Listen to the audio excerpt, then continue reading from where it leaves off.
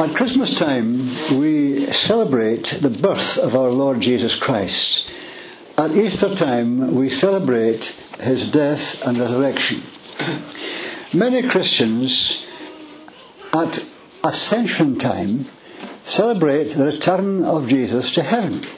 Now, Ascension Day, in case you hadn't noticed, was on Thursday, 3 days ago. And many people, perhaps more Catholics and Anglicans, would be holding special services to remember the occasion when the Lord Jesus went home, went back to heaven after 33 years on planet Earth. Is there anything left in the church calendar? Oh yes. Next Sunday is Pentecost Sunday, when again some Christians, some churches will pay no attention to it whatsoever, but others will have a special focus on the coming of the Holy Spirit. As I was driving over this morning, the Lord reminded me of a scripture which is very wonderful really, because it's there in 2 Corinthians chapter 3, where Paul is writing to people who had become Christians, and he's speaking about what the Holy Spirit does in our lives. He says, we, with unveiled faces, all reflect the Lord's glory, and we are being transformed, we're being changed into his likeness with ever-increasing glory, which comes from the Lord, who is the Spirit. We all experience in life a variety of changes. We've just heard about some this morning. This lady who's coming to speak at the women's meeting has experienced enormous change in her life. Praise God for that. If somebody's hesitating about becoming a Christian, perhaps they wonder, what difference will it make to me? Will I have to change? Oh yes. Oh yes. But it's always a change for the better. Always taking away bad stuff out of our lives and adding in good stuff. Now, next Sunday, as I mentioned, is Pentecost Sunday. And for that reason, because I won't be with you then, I thought I'd like to draw your attention again this morning to what actually happened on that memorable occasion. There were 3 great Jewish festivals for the Jewish people, one of which, of course, is still enthusiastically celebrated by our Jewish friends, the Feast of Passover. But 7 weeks after the Feast of Passover came the Feast of Pentecost. That's from a Greek word, which is the kind of Greek equivalent of a Hebrew word, which means 50 days. It's called 50 days because it occurred 50 days, 7 weeks, after the Feast of Passover. And the third one was the Feast of Tabernacles, or Booths, which required the Jewish people of that earlier centuries to actually camp in the garden or in the forest somewhere for a few days to remind them that they had once been camping in the wilderness. In other words, they'd endured and been brought through a very long, arduous journey by God to the promised land. Now, I'm going to take time to read from Acts chapter 2. But this whole business of being changed, you see, that verse I read to you at the beginning indicates that while there is a major change takes place in our life, when we cross the line, we surrender our life to the Lord Jesus Christ and he takes over, he comes into the driving seat, we're under new management, he is acknowledged as the rightful Lord of my life, and that's the biggest change we can ever experience in life. Does that mean it's all over? Oh no. Because that verse I read says that we are being changed day by day, week by week, year by year. Now, this is something we very readily forget, and very often the changes take place without our being particularly aware of them, because very often they're fairly gradual. But it's good for us to remember that God's desire is that by his Spirit he should be changing us at least a little bit every day. I find that kind of exciting. At 83, to still be able to anticipate change, yes, why not? Because that's how God operates. And I want to challenge you. When you come along on a Sunday morning, you come saying, I hope God will change me a little more today. I'm up for some change today because I know every change God makes in my life is a good change. So, let's read these verses, some of the verses in Acts chapter 2. When the day of Pentecost came, those believers who had come to know Jesus up to that point, they were all together in one place. Suddenly a sound like the blowing of a violent wind came from heaven and filled the whole house where they were sitting. They saw what seemed to be tongues of fire that separated and came to rest on each of them. All of them were filled with the Holy Spirit and began to speak in other languages as the Spirit enabled them. Now there were staying in Jerusalem God-fearing Jews from every nation under heaven. They had come, you see, from far and near to be present for the Pentecostal celebration, Pentecostal feast. When they heard the sound, a crowd came together in bewilderment, because each one heard them speaking in his own language. Utterly amazed, they asked, "Are not all these men who are speaking Galileans? Then how is it that each of us hears them in his own native tongue, his own native language?" These were known languages, you see, in which they were praising God. And there's a list of different places from where the people had come, and it goes on to say, we hear them declaring the wonders of God in our own tongues. Amazed and perplexed, they asked one another, "What does this mean? What in the world is going on?" Some, however, made fun of them and said they've had too much wine. Wrong. Then Peter stood up with the 11, raised his voice, and addressed the crowd. "Fellow Jews, and all of you who are in Jerusalem, let me explain this to you. Listen carefully to what I say. These men are not drunk, as you suppose. It's only 9 a.m. No, this is what was spoken by the prophet Joel." And he quotes from a prophecy given through Joel about 400 years before. "In the last days, God says, I will pour out my Spirit on all people. Your sons and daughters will prophesy, your young men will see visions, your old men will dream dreams, even on my servants, both men and women. I will pour out my Spirit in those days, and they will prophesy. I will show wonders in the heaven above and signs on the earth below, blood and fire and billows of smoke. The sun will be turned to darkness and the moon to blood before the coming of the great and glorious day of the Lord. And everyone who calls on the name of the Lord will be saved." This was a major event, obviously, a quite unique event. The pouring of the Holy Spirit on that group of 120 or so believers, and by the end of the day, the crowd had increased to 25 times the original size, and they had all responded to the gospel. 25-fold increase in one day. How is that, Graham, for church growth? I like it. It would present you with problems right away. Where are we going to put all these people? 25 times, 3,000 people at the end of the day, because of the coming in power of the Holy Spirit. Now, about 50 years ago, and on other occasions since Pentecost, original Pentecost, there have been times when God has moved in revival power in different parts of the world and has poured out His Spirit, not on the scale it happened in the day of Pentecost, but nevertheless on a very large scale in some situations. And 44 years ago, this month, I experienced something new of the Holy Spirit that I had not known before. A similar event, similar in some respects to what I've just read about in the book of Acts. But of course, it did result in changes, and some changes were not welcomed by some Christians. It meant we became far more free and exuberant, and the praise went on forever and ever, hours and hours, and they sang the same songs over and over again, and people began to pray in tongues and get interpretations and prophesy and get words of knowledge and words of wisdom. And some people said, "Hey, wait a minute, hold on. That's really something. We don't need these things. And we've got this far without them, so let's just put them aside, can we?" Oh. But you see, what God was aiming at in all these outpourings of the Spirit from the day of Pentecost and beyond was not some icing on some cake. It was not something extra that we don't really need. It's a kind of luxury we can do without. It spells it out here in that prophecy of Joel. Everyone who calls on the name of the Lord will be saved. And you ask, did it work on the day of Pentecost or did it not? Well, it surely did, when the church grew 25 times its original size in one day. What God is always aiming at is to bring people from unbelief to faith in Jesus, to bring people from being unsaved and without their sins forgiven, no hope of heaven, to know Jesus and have eternal life and live in the good of that.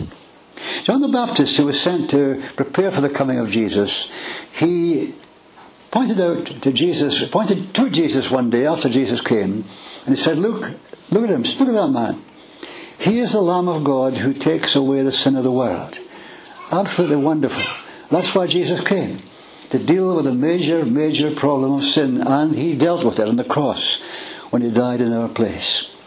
But only one gospel writer reports that. But all the four gospel writers report something else John said about Jesus. He said, he, Jesus, will baptize you in the Holy Spirit and in fire. Talk about change. Sounds like a pretty big change to me. He will immerse you, he'll baptize you in the Holy Spirit and in fire. So let's look at this passage that we read and a bit beyond it just for a moment this morning.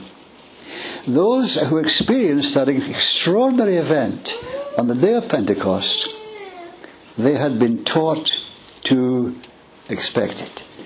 Were they taken completely by surprise? No, they weren't. They had been taught, the 120 or so who were there at the beginning of that day, they had been taught to expect what was about to happen. Where had they been taught? How had they been taught? Well, first of all, in the Scriptures. In addition to the Joel prophecy, in Isaiah chapter 44, there's an early indication of what God would ultimately do. For there the Lord speaks through Isaiah, and he says, I will pour water on the thirsty land and streams on the dry ground. I will pour out my spirit on your offspring and my blessing on your descendants. In other words, I'll move in power and blessing on the rising generation, the young people growing up in your midst. They will spring up like grass as a meadow, and a meadow like poplar trees by flowing streams. One will say, I belong to the Lord. In other words, it will bring conversion. It will bring people to a place of faith where they're glad to admit and testify they belong to the Lord. And we'll not take the time to read the prophecy of Joel, because I read that to you in Acts chapter 2 as Peter quoted it. And again, it was a clear promise of major change when the Holy Spirit came. So they had been taught to expect it in the Scriptures. When God says in the Bible he will do something, we were reminded of that this morning, he does it. He keeps his promises. They were also taught to expect it by their Saviour himself. In Acts chapter 1 verse 5, Luke, who wrote both the Gospel of Luke and the Acts of the Apostles, repeats almost what he said in Luke 24. He said, on one occasion while Jesus was eating with his disciples, he gave them this command, don't leave Jerusalem, but wait for the gift my Father promised.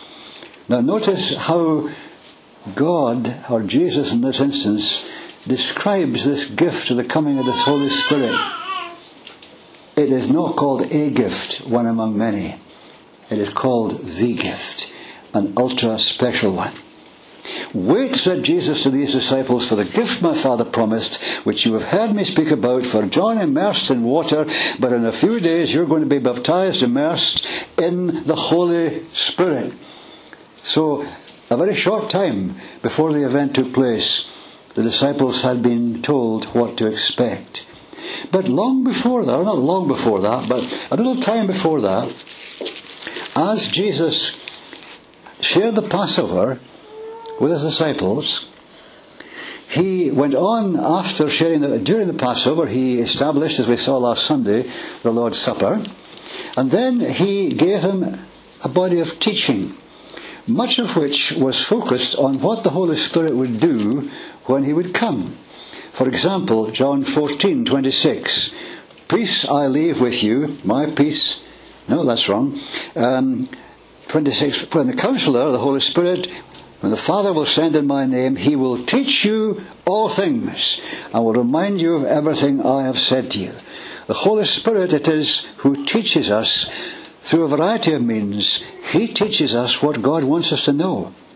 Chapter 15:26, Jesus still speaking to the disciples, and says when the Counselor, and by the way this word Counselor in Greek it's paraclete, and it means someone called alongside to help.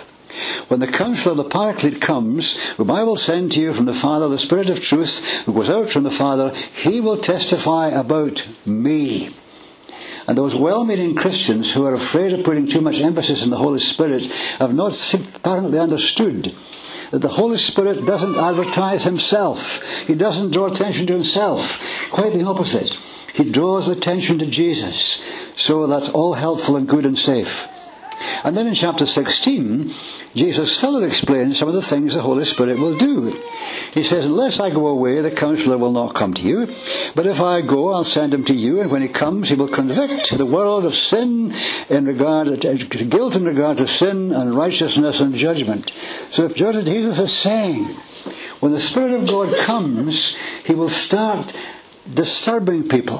He will make them aware that they are sinful and need to be saved. He will show them the righteousness we can have in knowing Jesus, and he will tell them seriously that judgment is a real thing. You better get right with God, because there is judgment further down the line, and you don't want to be unready for it. Anyway, such were the warnings that these disciples had been given. They'd been told what to expect. And the more we read our Bibles, and we should read them every day, the more we read our Bibles, the more we understand what we can legitimately and sensibly expect God to do for us. Because he tells us many of the things he wants to do in our lives. And a great many of them have to do with changing us. Being changed from one degree of glory to another by the Spirit of the Lord. God is quietly at work in your life as well as mine, changing us. And that's great. That's good news.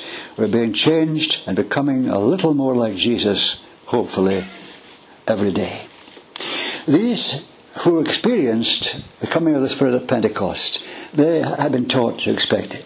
And they were obedient to the call of Jesus. They didn't start wandering around, rushing around, saying, we must spread the gospel all over the world. No. They did what Jesus told them to do. They remained in the city of Jerusalem. So they were there come Pentecost. Mind you, they were all Jews.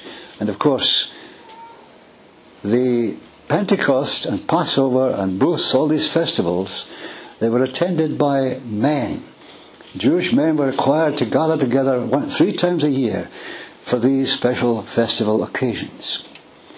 And so the disciples, the first bunch of disciples, 120 or so, were obeying Jesus. They kept waiting in Jerusalem for this amazing thing to happen. And boy, did it happen. It happened suddenly. They were all together in one place when suddenly a sound like the blowing of a violent wind came from heaven. There was something they heard, filled the whole house where they were sitting. They saw something, what seemed to be like tongues of fire, that separated and came to rest on each of them. And all of them, with no exceptions, all of them were filled with the Holy Spirit. And when the Holy Spirit gets hold of your life, one of the first things he changes is your speech. And these people were given supernaturally the ability to speak languages they had not learned. And they began pouring out praise to God. Change, massive change. Now that happened to Jews only. All those who gathered, all that big crowd who were there on that day, and there were 3,000 of them at the end of the day had become Christians. They were all Jewish men. It was men who attended these festivals. If we go over to Acts chapter 10, we find what has been described as the Gentile Pentecost. Because now we are not in a city of Jerusalem, we're in a place but away from Jerusalem, and we're in the home of a Roman soldier. And Peter is speaking in a house meeting. So there weren't 3,000 there. And he's talking about Jesus, proclaiming Jesus. He says, this is the message God sent to the people of Israel, telling the good news of peace through Jesus Christ, who is Lord of all. You know what happened throughout Judea, beginning in Galilee after the baptism John preached, how God anointed Jesus of Nazareth with the Holy Spirit and power, and he went around doing good and healing all who were under the power of the devil, because God was with him. And Peter went on, as you would expect him to go on, to speak about Jesus, his death on the cross, his being raised from the dead, and he gets to the point where he says, all the prophets testify about him, that everyone who believes in him receives forgiveness of sins through his name. And Peter has to stop talking. He says, never happened to me. It'd be wonderful if it did. If it was the same reason, if I was given the same reason for stopping talking, I'd gladly stand aside. When God comes in power, preacher, sit down. So, what's happening? Well, Peter was still speaking. The Holy Spirit came on all who heard the message. A mini Pentecost, like the big one on the earlier occasion in Jerusalem. The Holy Spirit came on all who heard the message, and the circumcised believers, that means the Jewish Christians, the handful of Jewish Christians who had come with Peter, were astonished that the gift of the Holy Spirit had been poured out even on the Gentiles. The Jews regarded the Gentiles as second-class citizens. Surely God's not going to bless them in the same way He's blessed us, but He did. How did they know? Because they heard them speaking in tongues and praising God. Oh, there it is again. Gentile Pentecost. All happened very suddenly. And all happened quite mistakeably. There was no mistaking what happened on the day of Pentecost. Something was seen, something was heard, and something was experienced in a very wonderful way. People were suddenly immersed in Holy Spirit power. And they were changed instantly. They began to speak in languages they'd never even learned, and to praise God. That's supernatural. That's great. That's wonderful. Now, if we go over to Acts chapter 8, we find another incident. This time it is Philip who is preaching in a city in Samaria. And by the way, the reason for his going and others going away from Jerusalem was not because they were in a hurry to go out and spread the gospel. It was because they tasted persecution. Serious persecution hit the first believers in the church. And persecution virtually drove them, all except the leaders, were driven out of Jerusalem, and they had to scatter. And this man scattered all the way down to Samaria and began to preach in a city there, and his preaching was greatly blessed. We discover that he proclaimed the Messiah, and the crowds heard Philip, and they saw the miraculous signs he did. They paid close attention to what he said, and with shrieks, evil spirits came out of many people, and many paralytics and cripples were healed. It was all happening. Extraordinary, miraculous stuff. There was great joy in that city. And the new believers got baptized in water. Word got back to Jerusalem. Things are happening down in Samaria. Peter, John, better pack your overnight case and go down there. Okay? So Peter and John set off to Samaria, and when they arrived there, they met these new believers. They could see that they had been changed. They were wonderfully in love with Jesus. They were full of joy and gladness, but with the spiritual discernment they had, Peter and John discerned, there's one thing they haven't experienced yet. They haven't been baptized in the Holy Spirit. There was no evidence that they had been baptized in the Holy Spirit. So, what did Peter and John do? They lined them up, stand in a queue, and Peter and John go down the line, laying hands on them and praying for them. And what happens? They received the Holy Spirit. Oh, same thing, a smaller scale, once again. Now that is what happened as a consequence of the initial outpouring on the day of Pentecost. And those who were the first to taste it, those 120 or so disciples of Jesus, they were taught to expect it, they were there to experience it, and of course, understandably and predictably, they were able to explain it. Well, Peter did the explaining by preaching to them. And, as every good preacher should, Christian preachers, he began with a text of Scripture. And he expounded that Scripture, and he went on to preach Jesus. They were able to explain it. He quoted the prophecy of Joel, and he began then to preach Jesus. But let's take a little trip back into the Old Testament, as I rather like doing, as you probably understand by now. because something parallel, something similar, happened on a much smaller scale way back in the days of Moses. Moses, remember, was 80 when he took on the responsibility of leading that vast number of Hebrews out from slavery in Egypt to freedom in the Promised Land. He was 80. He was a senior citizen. Oh. And he was doing it all single-handed, almost, with the help of Aaron, his brother. One day the Lord speaks to Moses and says, "Listen, you." No, he didn't say that. "Bring me..." He was polite. I'm sure he was polite. That's just to make sure you're still awake, yes. "Bring me 70 of Israel's elders," said the Lord, "who are known to you as leaders. Make them come to the tent of meeting, that they may stand there with you. I will come down, and I will speak with you there, and I will take of the Spirit that is on you, and put the Spirit on them. They will help you carry the burden of the people, so that you will not have to carry it alone." One-man ministry is now team leadership. So, Moses, in obedience to the Lord, calls for 70 elders, and he presents these 70 elders at the right place on the right day. And the Lord came down in the cloud and spoke with him, and took of the Spirit that was on him, and put the Spirit on the 70 elders. When the Spirit rested on them, guess what they did? They prophesied. Just like the New Testament Pentecost. And continue to do so is the better translation that follows. So you see, it wasn't completely new on the day of Pentecost. There had been a miniature demonstration, if you like, way back in the days of Moses. They were able to explain it from Scripture, and that's always important.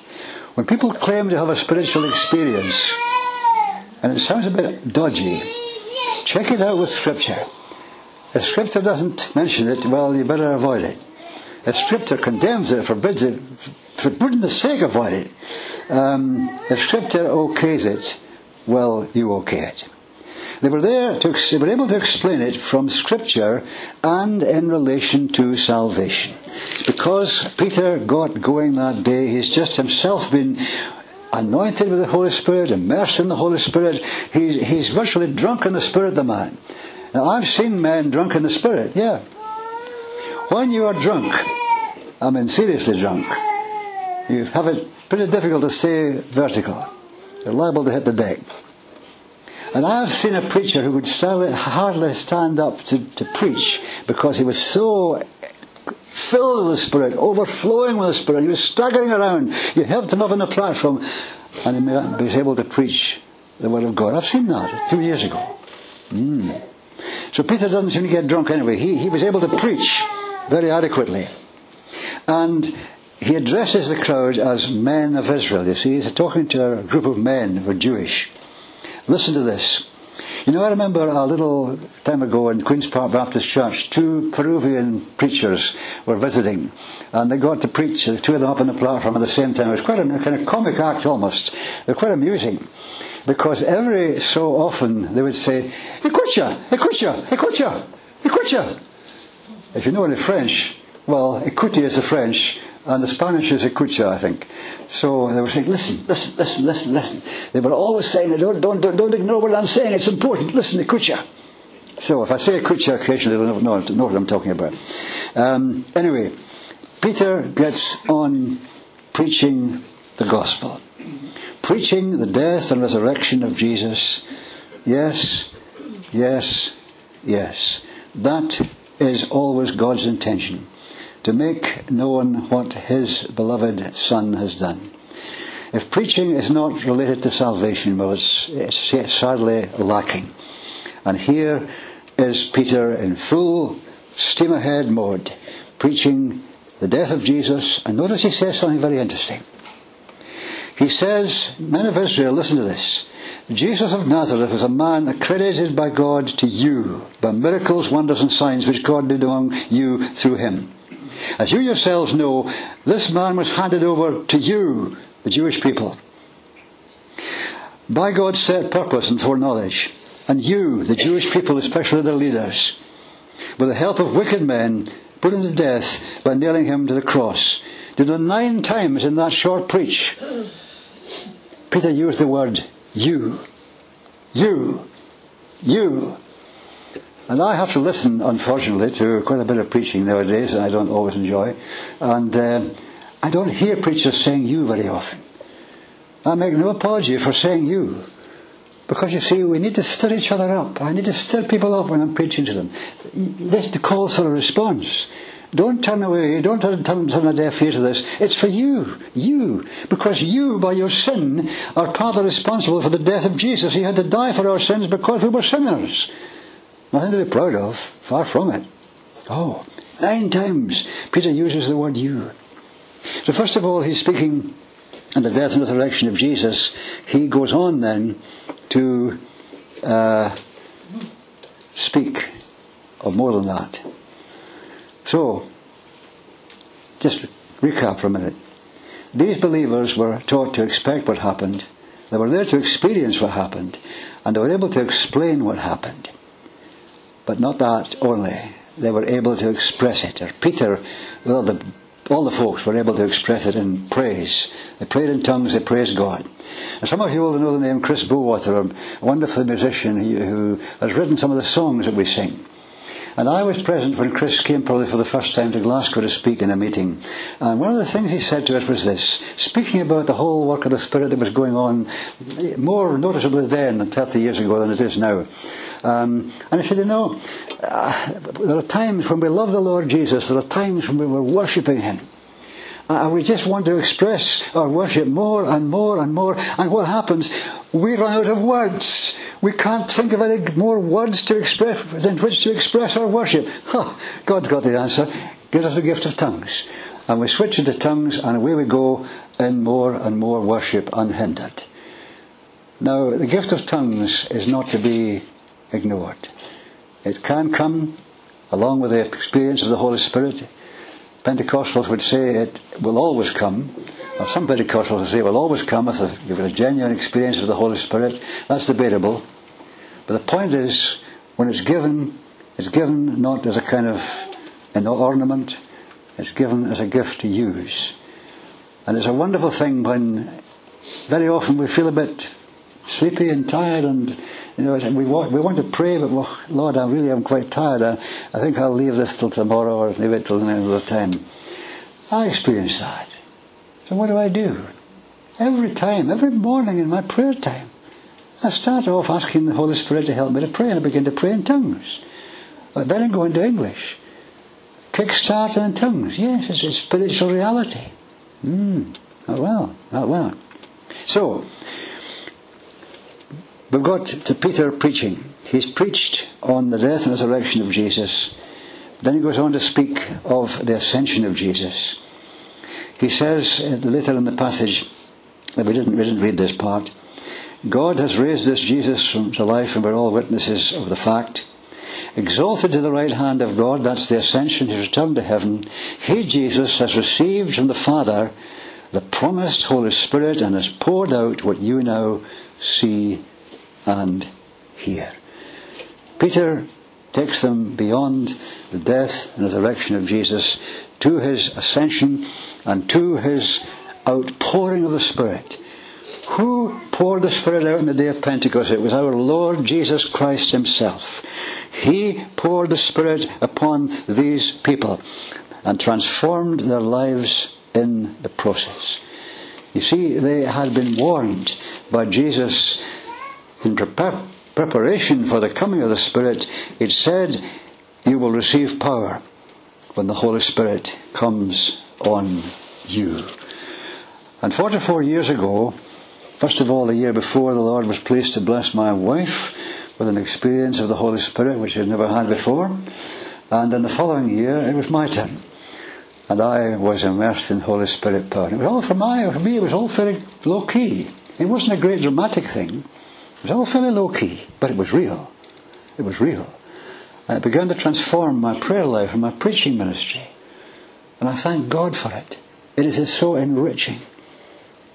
And I want to encourage you to reach out for this very same experience if you have not yet had it.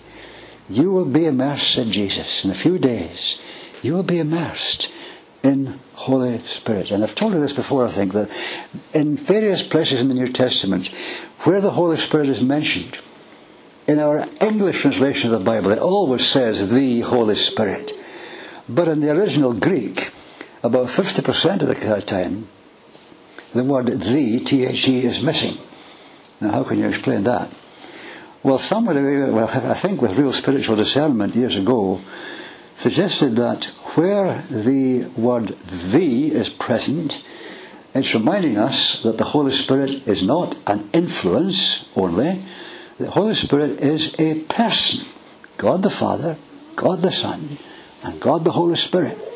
And God desires that we Christians should have a real working relationship, and I use the word working deliberately, with the Father, and with the Son, and with the Holy Spirit. So what about the times where the word the is omitted in the original Greek? What's being emphasized there? And the suggestion made, and I agree with it entirely, that's to focus on the power of the Spirit. Yes, he's a person. That's why it can be grieved. We're warned not to grieve him. Don't grieve the Holy Spirit. He's supernaturally omnipotent. He's powerful beyond measure. But he's very sensitive. And if he doesn't feel at home in our lives, if we're treating him badly, if we're ignoring him, he doesn't go away. He is in our life from the point of our coming to Jesus. But he takes a kind of back seat and doesn't get involved too much if we don't want it. See, God doesn't force himself upon us. We've got to want it. We've got to want what God wants to give us. So this morning, I wanted to ask the Lord in the quietness of your own heart, is this a time for me to seek to open up my life, to receive some further experience, never mind the name we give it, infilling of the Spirit, baptism in the Spirit, anointing of the Spirit? The names are not so important. It's the fact that it's God, a person.